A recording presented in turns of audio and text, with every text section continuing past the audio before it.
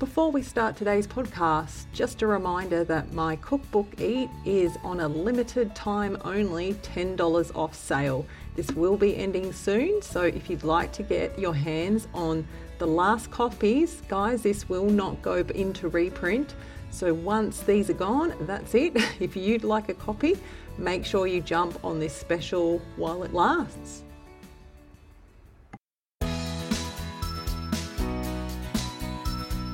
You are listening to the JCN Clinic Podcast. The JCN Clinic Podcast is a place where nutritionalists Jessica Cox and Carissa Mason get real about nutrition and living a healthy life. They share with you their passion and their clinical knowledge for a fun, no BS approach to looking after yourself. Please enjoy today's episode and don't forget to subscribe in iTunes.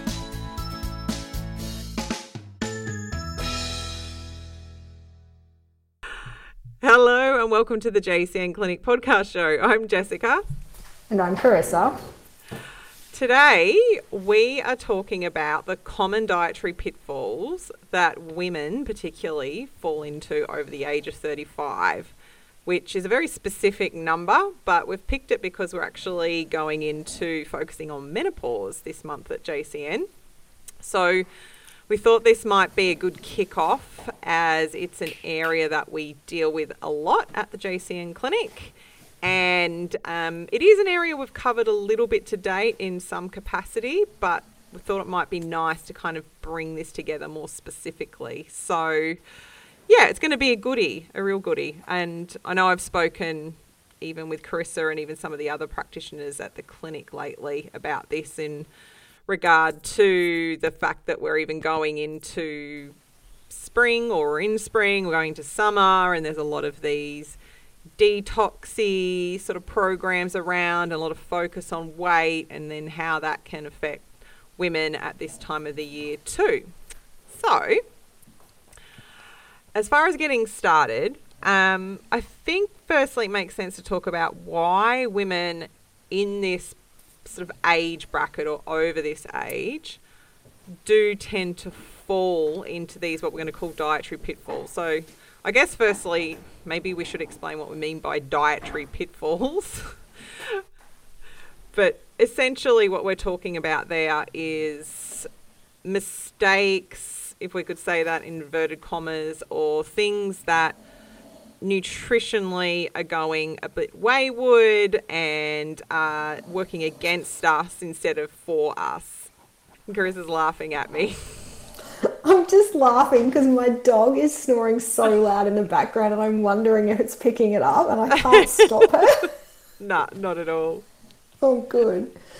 Oh, Jesus. She's got a proper snore on her at the moment and she's like...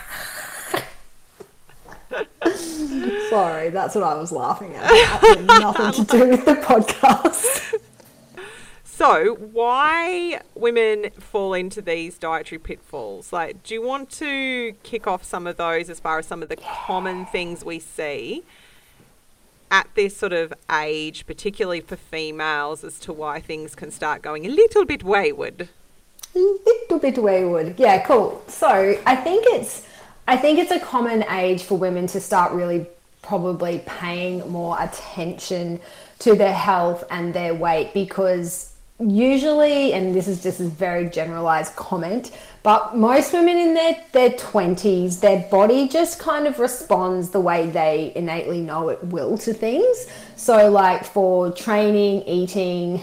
exercise and training, eating, weight management and all of that, I feel like there's a good majority of women in their 20s that kind of have a semi-decent understanding of their body. They kind of know what they need to do if, they want to lose a little bit of weight. So they don't really have to put as much focus on food, exercise, routine, protein, and all the things we're going to talk about, because their body's kind of still in that, I'm going to say like younger state. I say younger like with air quotes, but I think, and then as we kind of crack into our 30s, things do significantly change, and quite often for women in their, 20s to to mid 30s is where a lot of women are having babies and things like that as well. So there are a lot of, even kiddies aside, there's a lot of significant hormonal shifts that start to happen in our 30s. And what happens is when we get to about probably, I would say, mid 30s and into our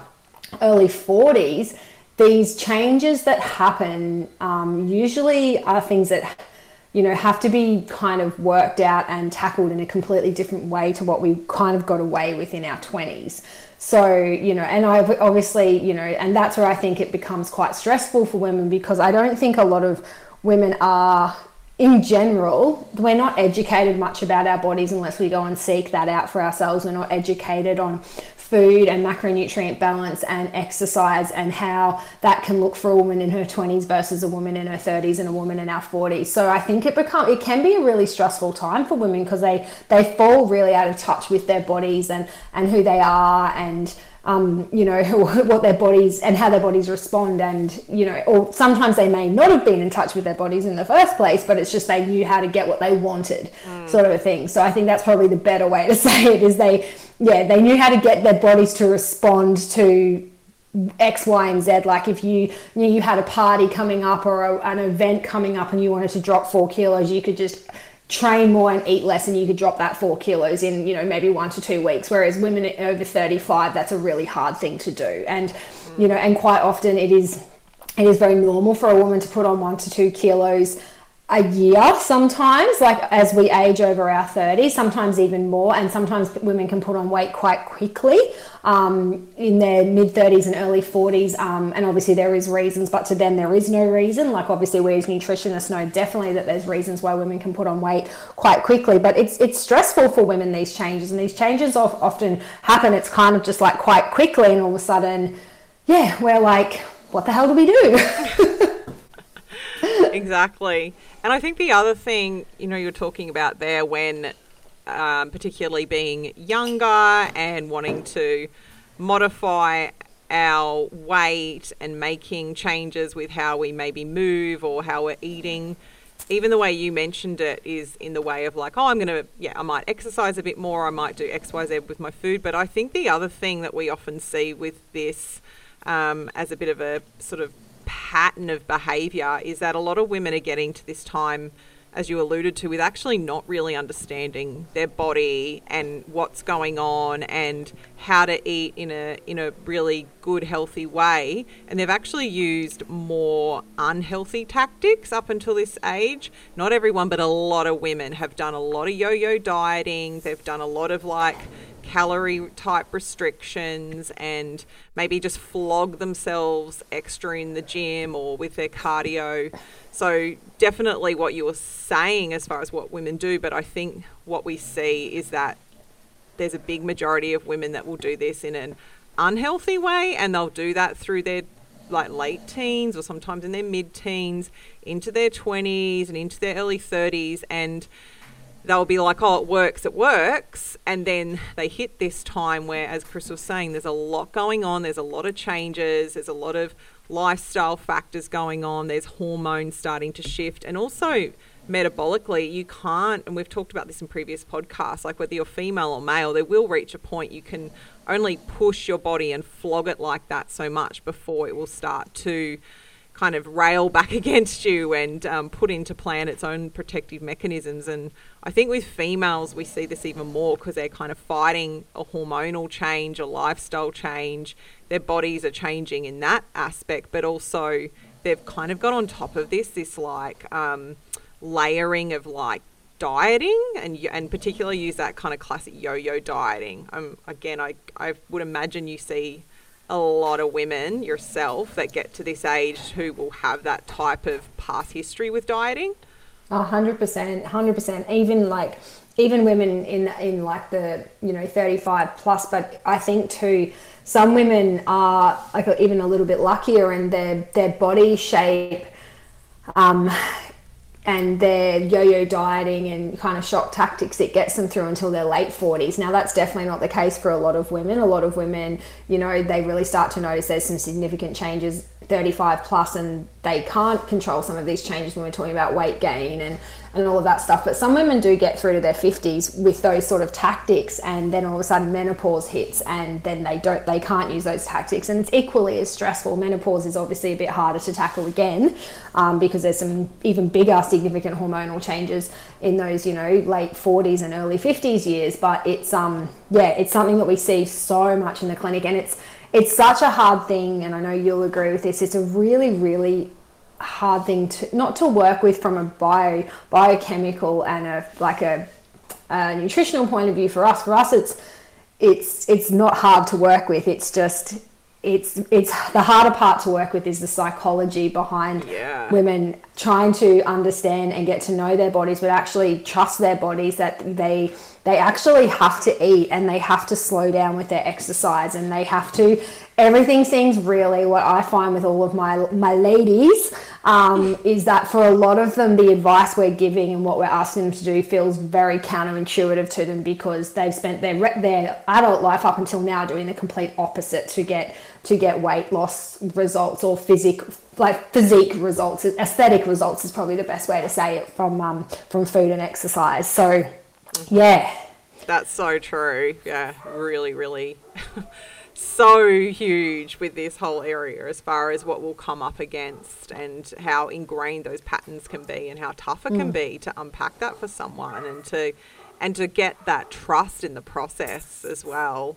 And I guess the other thing too, before we move on, as far as I guess these sort of pitfall areas with nutrition specifically, I think sometimes by this point of developing behaviours and habits, there can be a bit of this might flow onto our next sort of area, but a bit of a build-up of nutrient deficiencies. So we're going to talk about macros for sure, but I think the other thing is that women can fall into a real pattern of way of eating and a style of eating where these nutrient deficiencies can start to kind of build up, and they might have again gotten away with that to a point, but you put on top of that hormonal shifts, lifestyle, like particularly at this age having a lot more responsibilities and eating a diet that might be more deficient over time in, say, classically like iron or B12, as sort of some of the major standouts we might see. It kind of starts to, it really starts to catch up with women, and we'll see that in clinic too, where they'll be like, I've always had problems with iron, but it kind of gets to this point where it really starts to become a bigger part of the picture, because again, there's only so much the body can deal with, or how many workarounds, right, it can utilise in the interim. Yeah, exactly. And I think the thing is too, like, our bodies are just so much more, I know we've talked about this in so many podcasts and on lives and stuff, but we can't drive it home enough. Like, you're just more resilient in your 20s. Like, you just, typically, like, you will get away with a low grade iron deficiency for a period of time and maybe not feel like, definitely I've got my clients in their 20s where they know their iron situation and it does impact them on, that level, and they're very aware of it. But iron's probably a good example, and B12, like, you just generally get away with more in your 20s, and then your 30s kick in.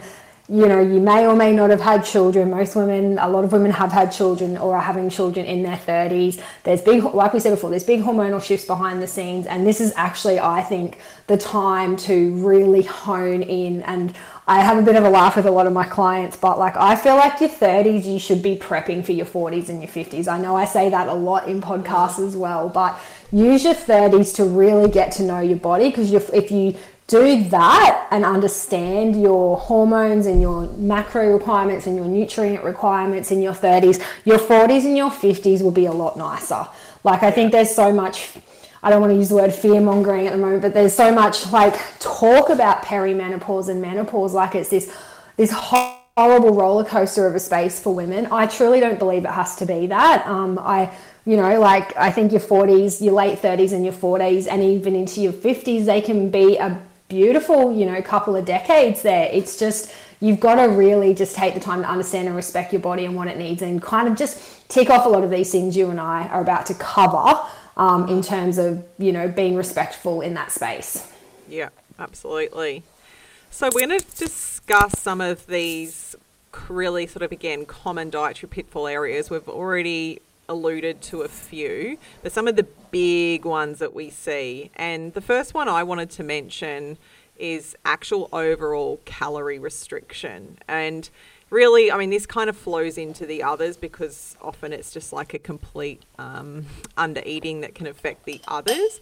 But what we see time and time again is that because of the things we've already mentioned and an element of trying to control those changes, particularly with those aesthetics, whichever way you bloody say the word. That I don't know how to say it. I think Americans say aesthetics. I don't know. We'll go with either. What women will tend to do will be to pull back with their food, to restrict. And I still think, it'll be interesting to see as the decades go with, say, millennials and even Gen Z, whether this will change. But definitely, I think there's still the thought pattern that pulling back and eating less calories is the way to control and affect weight. And of course, we did a podcast way back at the start about calories, and there's definitely your equation of calories in and calories out, and it's very important and viable. But what tends to happen is that with this real deficit, with this severe calorie restriction, that women put themselves into a counterproductive health state where they're not meeting their overall macronutrient intake. They're not also meeting to sort of play homage to what we're saying about nutrients. They're not getting enough of their micronutrients as well. And they actually, what they'll do is, this is where it's just so ironic, like they'll do this because they've done it before. Like we're saying, it worked in their 20s.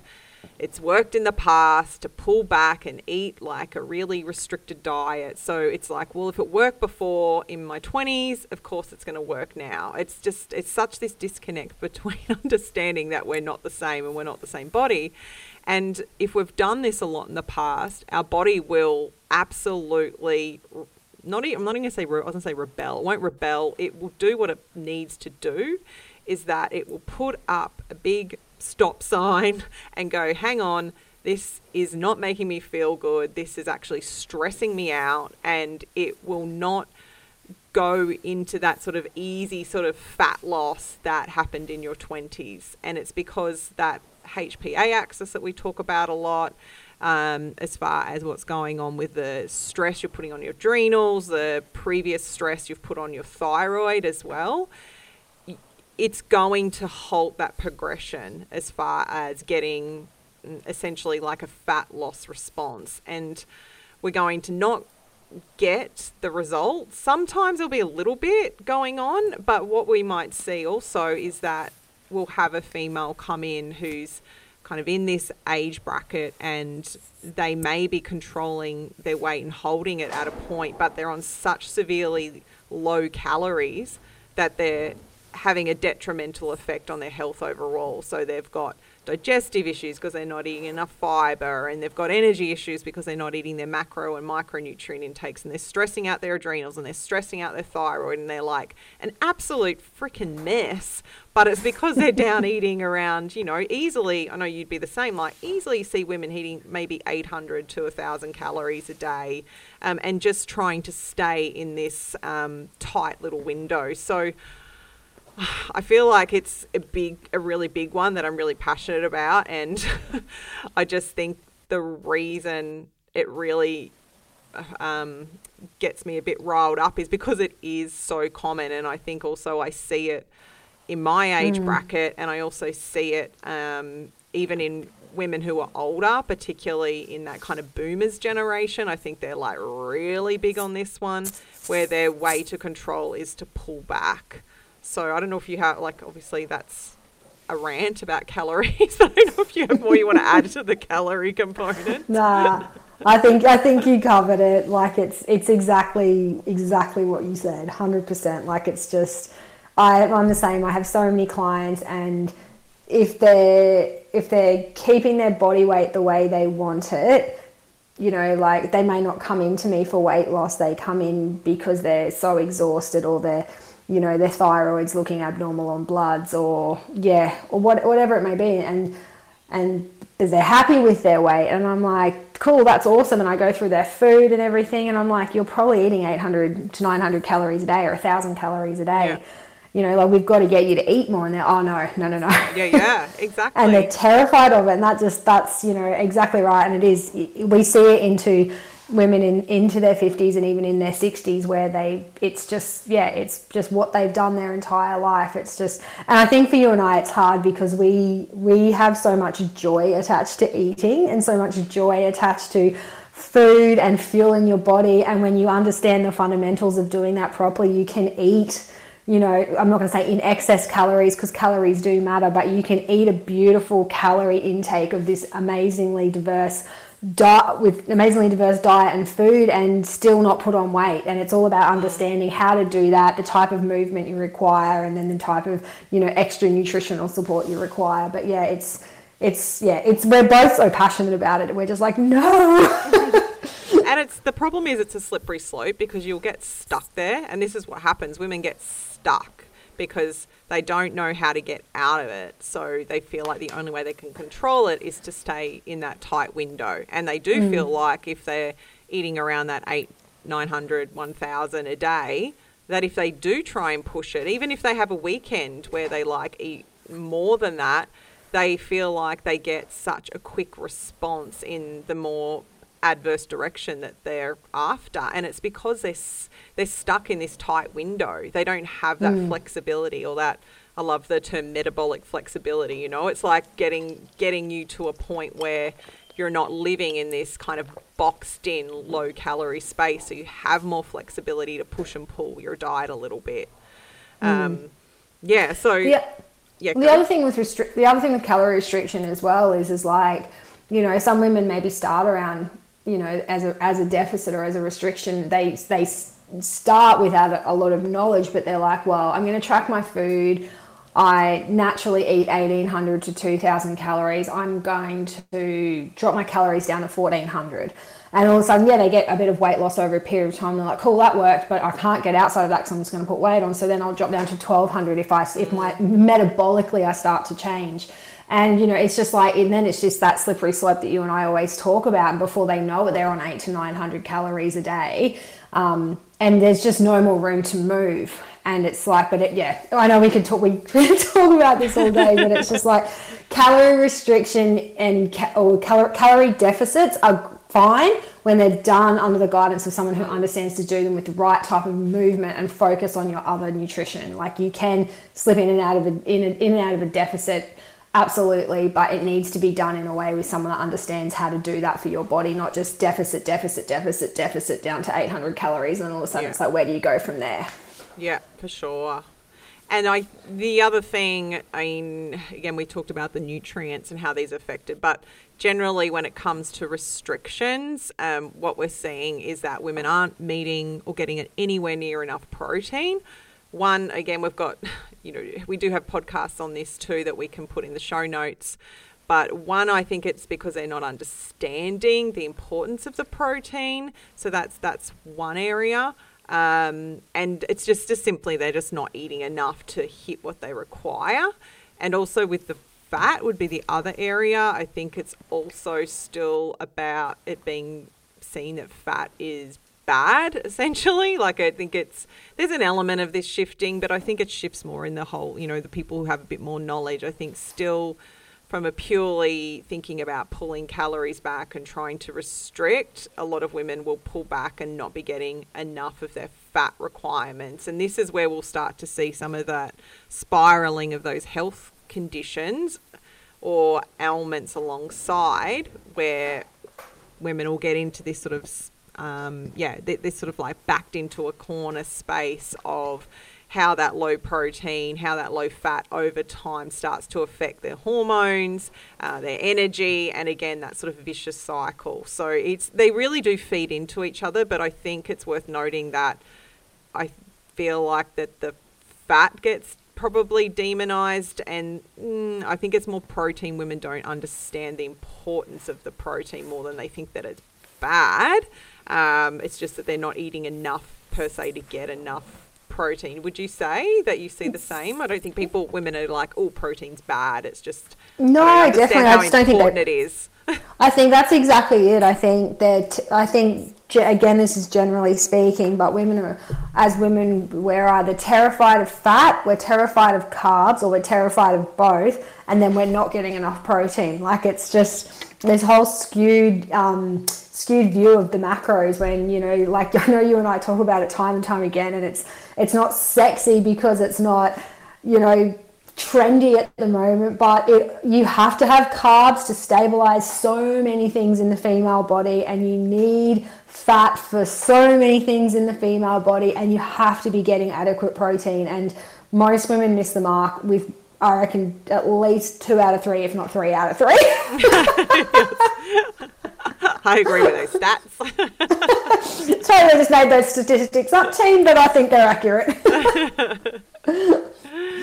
So let's talk about how do we get out of this funk, because it's a common funk and there's so much we can do. And that's one of the main reasons we wanted to talk about it, because it's exciting to us. I think, it's easy to us and it's exciting to us. It's about just understanding and education and nutrition and food and all the things we love. But the caveat to that is that you alone, or you even working with us or with a practitioner, as Carissa said earlier, the mental, emotional components of this space can actually make it harder. So on one side for us, it's like, oh, this is fantastic. It's just working with like the basics of nutrition 101 and the beautiful balance that comes from getting this right and moving your body right. But we both know that, we can come up against these real mental, habitual hurdles that can make it a little bit harder to get to where we want someone to be. We'll get them there, but it might take a little bit more coaxing. Yeah, and I think the other thing is, as we're going to talk about how to get out of the funk, I know, like Michelle said that in a podcast that when she was on with us, but this isn't, again, I keep using the word sexy, but I think we live in such a quick fix society, right? Like, everyone wants change overnight, which is obviously why a lot of these, quick detoxes and, quick fad diets or drop your carbs and train like this, they all grab attention because, sure, you might lose a couple of kilos quickly, but it either pushes you into this window that we're talking about where you don't have any room to move or eat and enjoy life, or it's not sustainable long term. And obviously what we teach at the JCN clinic is it's all sustainability, right? Like, it's what tools we can give you at the different stages of your life to get the most out of your body, but it's not going to happen overnight. Like, don't do this for a month with us and go, oh, well, I did that, but it didn't work. It's exactly long-term gain. If you are 10 kilos heavier than you want to be, or 15, I know this sounds like it's a bit of a weight loss podcast, but I think obviously the biggest changes that women see in their bodies over the age of 35 is weight gain, tiredness and fatigue, and period changes. And the energy, fatigue and period changes we can work with like pretty quickly, I reckon, if I'm being honest. Like, it's the weight gain that is the toughest one, where I feel like a lot of women, they struggle to stay the course. Because it's just, again, so psychologically ingrained that this should happen quickly for us, and it just doesn't. Like, if you're 10 kilos overweight or 15 kilos overweight from where you want to be, you have to allow your body time to lose that in a sustainable way. And that may be 6 to 12 months or 18 months. Do you know what I mean? And that is going through what we're talking about here with protein and all of that, and staying the course and movement. I know we're going to talk about that as well, but... Yeah. So I was totally went on a tangent then. That was my tangent for the podcast. The thing is, though, like, you're so right. Like, there's that hormonal element that we would support and treat where needed here. But the thing is, a lot of these other areas that we're talking about, inclusive of hormones, definitely to a point, actually come back to this, which is why we're nutritionists, it's why it is all back to like what you put in your mouth every day and how you eat and everything that we're aiming to educate people with daily and through this podcast. Like that's the beauty of it. So yes, we're talking about food and mentioning about the aesthetics that women are aiming for at this time or aiming to get control of, for lack of a better word, but it's way more than that. It's like how the food that you eat actually does affect your hormones and how it affects your energy, because it is that kind of, again, that sort of like cyclic relationship. So I guess first and foremost, to go back to the calorie intake space. So if we know that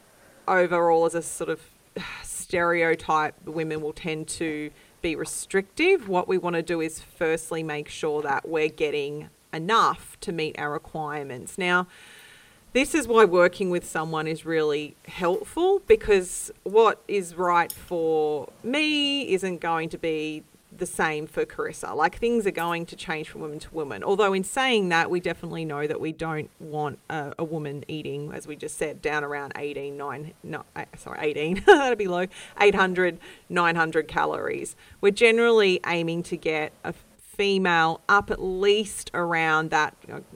I feel more comfortable with 1,500 calories and above.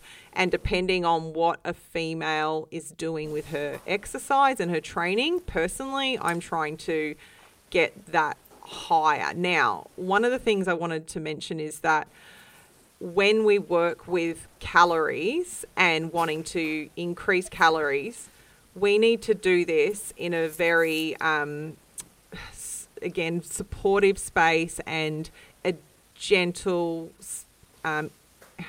increase sort of, I'm trying to think of the best way to explain this to you guys, but essentially what we need to do is increase calories in gentle steps. We're not going to take you from eating 800 up to like 1,500 just like that. What we need to do is work with your body and essentially get it used to slowly eating more. And I do this with clients all the time in this age bracket, and even my clients who have come from a disordered eating background as well. We can't force this increased calorie load onto people. We need to do it gently and essentially get the body used to those increased calories coming in. And as we're doing that, we're also looking at how we're moving the body to increase that metabolic rate by the type of exercise we're doing. So it's essentially something ideally that will work with hand in hand, but getting that calorie intake up to make sure that you're meeting your nutrient requirements, your macro requirements, your carbs, proteins and fats is absolutely number one. But it's just highlighting that it's not just this like simple, like, here we go, let's jump it straight up to here. We're going to work with you as an individual and look at how do we get you from A to B. And as we're doing that, how do we make sure that your metabolism is coming along nicely for the ride? Does Correct. that make sense? Made enough. I was just sitting here nodding like a bobblehead. So I'm like, yep. No, definitely. I agree with you. Like, it's not, if you are on a really, really calorie restricted diet, it's not something, again, just even that building takes time to get someone up around, what we think is even adequate. But a baseline calorie intake definitely varies. Like, people's level of physical activity is so different. How they train is so different. Like I've got clients that have desk jobs that don't do a lot of exercise, and obviously that's things we're working on as well. Their calorie intake is just metabolically, and again depending on their weight, obviously, it can be so different to a client who has a really active job. Like, I've got a client who's a dog walker, and she's doing 20,000 steps a day, like, before she even trains. Like, her calorie intake is, I think we have a base for her set at about 2,500 calories. That's if she's not training. Yeah, And you say that to women and it scares the shit out of them, like, but like we're obviously not working on weight loss for her, but we're working, it's just to keep in mind for women. Like, I've got a lot of clients that work on cattle properties. Like, none of them know each other, well, two of them know each other, and some of them I'm not working with weight, we're doing postpartum stuff, but I've got some clients that are very active on cattle properties, so their days off when they're not working, or when they, working on the property, and then when they are working on the property, like, their steps are insane. Like, before they even train, like, same thing, they're doing 15,000, 20,000 steps. So all of that matters. Like, if your baseline calories are too low just for your metabolic need, your body's going to be stressed. So understanding that where your calories sit and how to get you there can be really important. And usually for a lot of women, exactly what Jess said, we're actually building you up to what we think is actually appropriate, as opposed to restricting. Because I think women innately think less is more when it comes to calories, and that's not the truth. Yeah, no, that's such a good example. And you know what? As on the flip side of that, for people to understand, I have a client who is the opposite that comes to mind, and she has a very sedentary job. She's definitely in this age bracket, probably more so hitting into menopause. All the things we're discussing, hormones, as far as being an issue, but more so that energy and really just really struggling to shift weight, but stuck more down in that sort of 800 to 1,000 calorie mark. So we've been working on, and this shows how it is something that requires time and trust in your practitioner, of course, but we've been working with a little bit of a gentle nudge with what she's consuming, but also working with, and also I should say she's doing pretty much no movement. So we've been introducing movement, and now that she's created a foundation of eating a little bit more, understanding, needing a little bit more protein in her day, and getting a bit of a pattern with movement, now we're shifting gears, and I'm actually asking her to change her movement and her exercise more to include a little bit more of her resistance style, which I know in turn will help with her metabolic rate. And then we can start to have a little bit more of a shift with her calories again. So I'm trying to get her out of the point of being so deficient that I know it's affecting her energy. I know that she is stuck in that she feels like if she just goes out on the weekend and has a meal out here or there, she's instantly eating double what she would usually eat. So of course her body responds really strongly to that.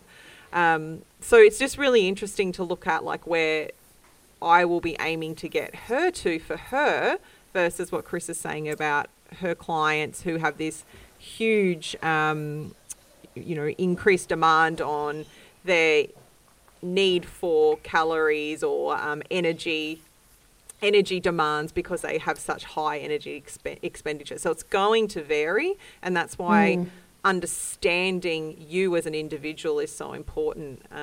And I guess that's where, one of the things I wrote, Chris and I always write our little notes back and forth to each other. I wrote about tracking periods. I don't know if you thought I meant actually tracking your menstrual cycle, but I actually meant tracking your food. So I know we've spoken about this a bit with Michelle. Gotcha.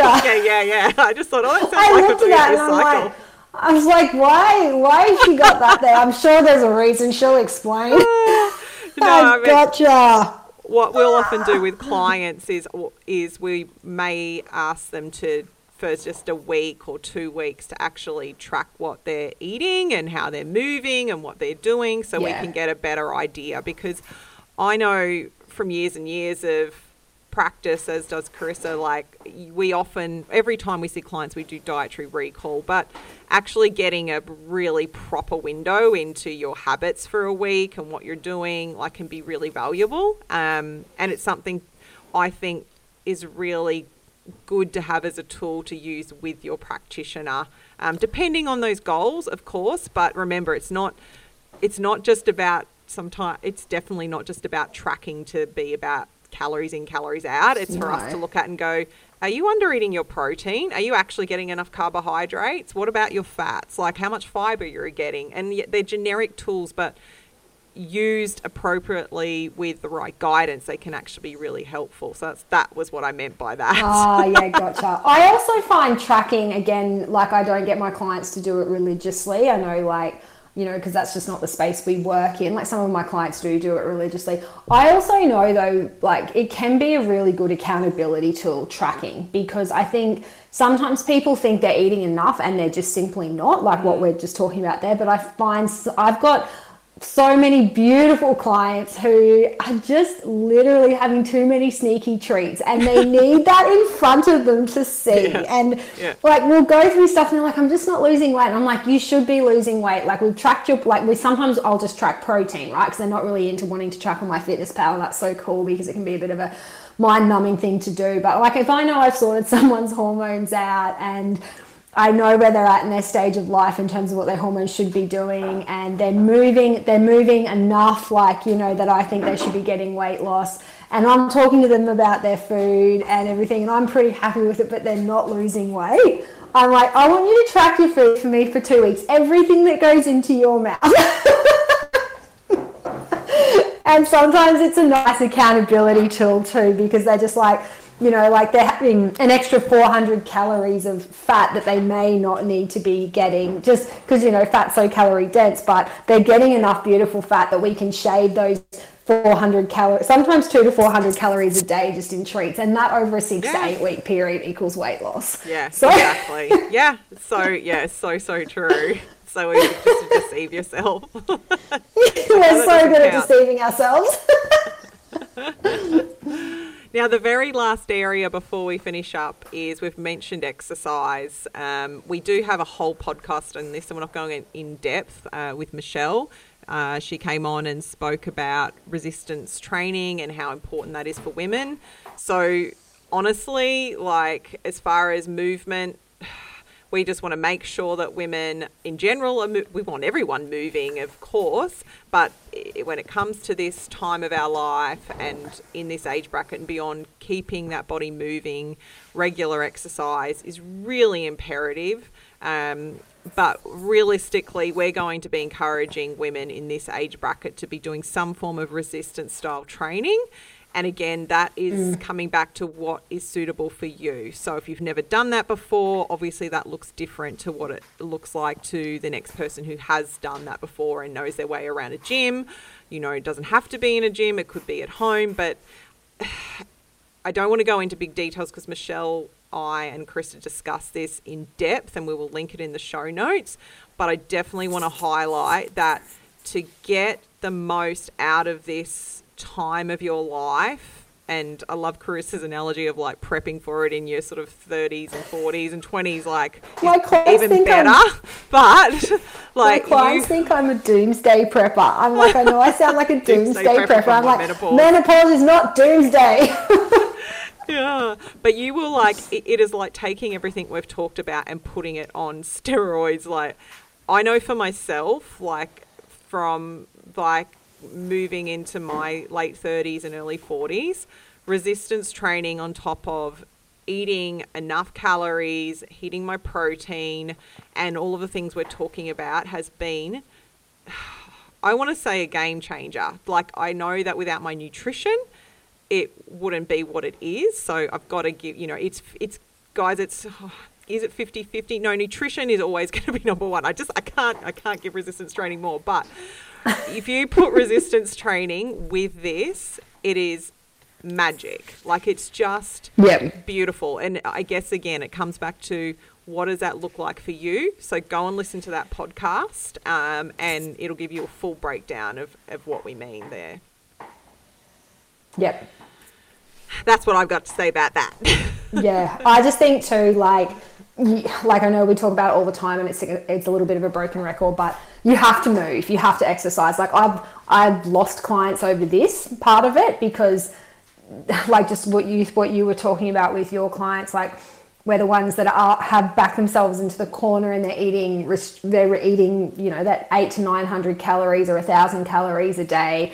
And I'm trying to build their calories up. They're so terrified of putting weight on. And I'm like, but if we get you moving, and they don't want to move, you know, and it puts us as prackies between a rock and a hard place. But I just think, you know, like I've had clients kind of just drop away because like it just comes down to, it's just like, well, what are you willing to do? Like, yeah, that's it. We know that this works. Yeah. We know this in our fucking souls, how true this is, Jess and I. Like, we can't preach it enough that you have to be understanding and respectful of the calories, the macronutrients, and the exercise all together respectively to get the best out of your bodies over the age of 35. And if you want to sacrifice one, you're not going to get those results that you want, and you're going to stay in this cycle. And if you're not willing to budge on the food, or you're not willing to budge on the lack of exercise, or sometimes too much exercise and pulling back, like, there has to be this. I know we talk about homeostasis all the time when we talk about the body, but it could not be more true as you move into your hormone years of your 35s plus. Like, it's so much about respect in all the places. So, and you have to acknowledge them all. Yeah, exactly. Yeah, it's so important. Look, I think we might leave it there. I feel like I was being pulled down another tunnel. Then I'm like, yeah, let's rant more. But I think we've really summed it up, and we will keep this one sort of short and sweet because we want it to be a really nice reminder about the importance of this space. But we want you to go to those links in our show notes and take this podcast, take what we've said, and then go and get more out of those ones we've mentioned, because it'll really come together nicely. And if you have any questions about this as a topic in any capacity, make sure you hit us up and let us know. Anything you wanted to add before we finish up? Did you want to add your recommendation in quickly, or no thoughts? Because I actually have one. I do? Okay. It's literally just a TV show. I'm like, come on, let's wind this up. I got to go. Can you tell? I know, you got to go. I'm just going to say the new Heartbreak High series. I've heard about that. It's good, is it? I'm really enjoying it. Like, it's kind of, I'm really enjoying it. I'm going to leave it there. I was a diehard Heartbreak High girl in the 90s. So I don't know if anyone else, like, I'm sure there's a lot of people going, yeah, I remember that series on ABC. So this is kind of like the current version of that, I would say. So I've heard it's good. I've heard it's kind of really like Australian version of Euphoria and Sex Education. It's like Australia's kind of calling to that. Yeah, I guess it is in a way. Yeah, definitely. It's definitely very it's very current. But it's definitely not like your average school, like the way I think a lot of teenagers go through school. I guess it's a lot of the same sort of issues and things and social stuff going on, definitely. But yeah, it's it's definitely like there's not a lot of school uniforms happening at the school, which I love. It's very freedom of expression in terms, which I think is so cool. It reminds me a little bit of when we were in school, we got away with fucking murder in terms of what we wore. So, but yeah, that's my recommendation. Mick is hating it. He's not watching it. I'm fucking loving it. I love it. Well, I don't have one this week, guys. So we're going to leave the ball on Carissa's court. All right, guys. Thanks for joining us. If you've got any questions or queries, let us know. And as always, if you can leave us a review, that would be amazing. But otherwise, have a fab weekend ahead, and we'll chat to you next time. Chat to you next time. Bye. Bye.